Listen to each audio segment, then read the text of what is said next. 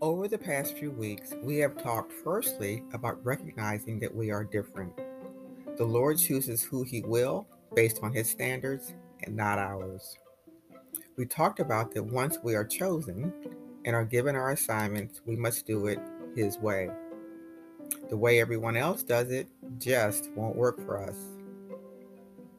So, as we complete each task, how would we define our success? I'd like to suggest that this question may be a tad premature. I believe a better question would be, as you move forward, do you have a destination in mind? We know that although the Holy Spirit will lead us and direct us towards our ultimate goal, however, He will not give us all the details. Therefore, it's all right for us to have a vision or a dream or something that we've always wanted to accomplish. Or is it that you can see where you want to go, but it seems like everything keeps getting in your way? May I suggest that once we see our destination and we are determined to get to our destination, we may face obstacles.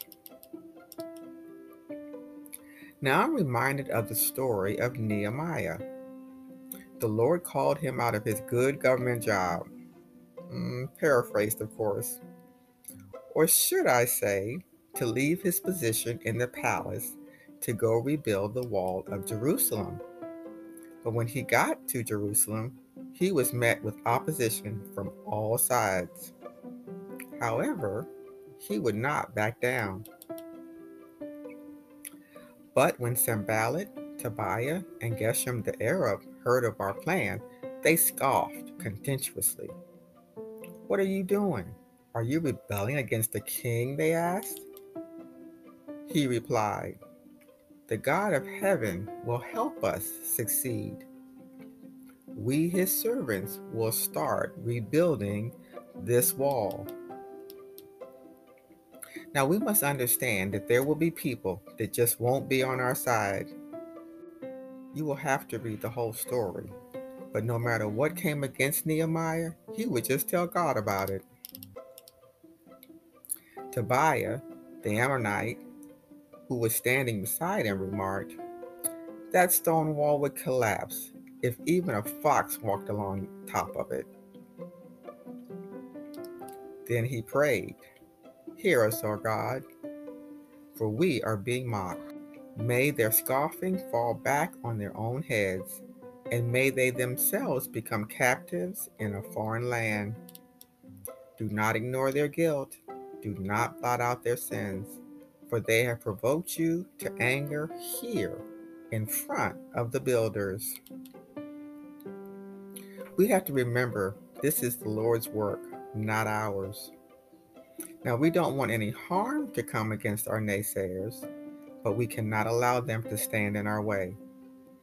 We can't just stop because they say that we can't do it. We must know whose side we are on and who's on our side.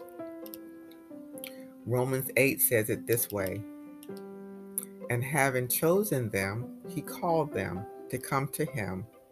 And having called them, he gave them right standing with himself. And having given them right standing, he gave them his glory." What shall we say against such wonderful things as these? If God is for us, who can ever be against us?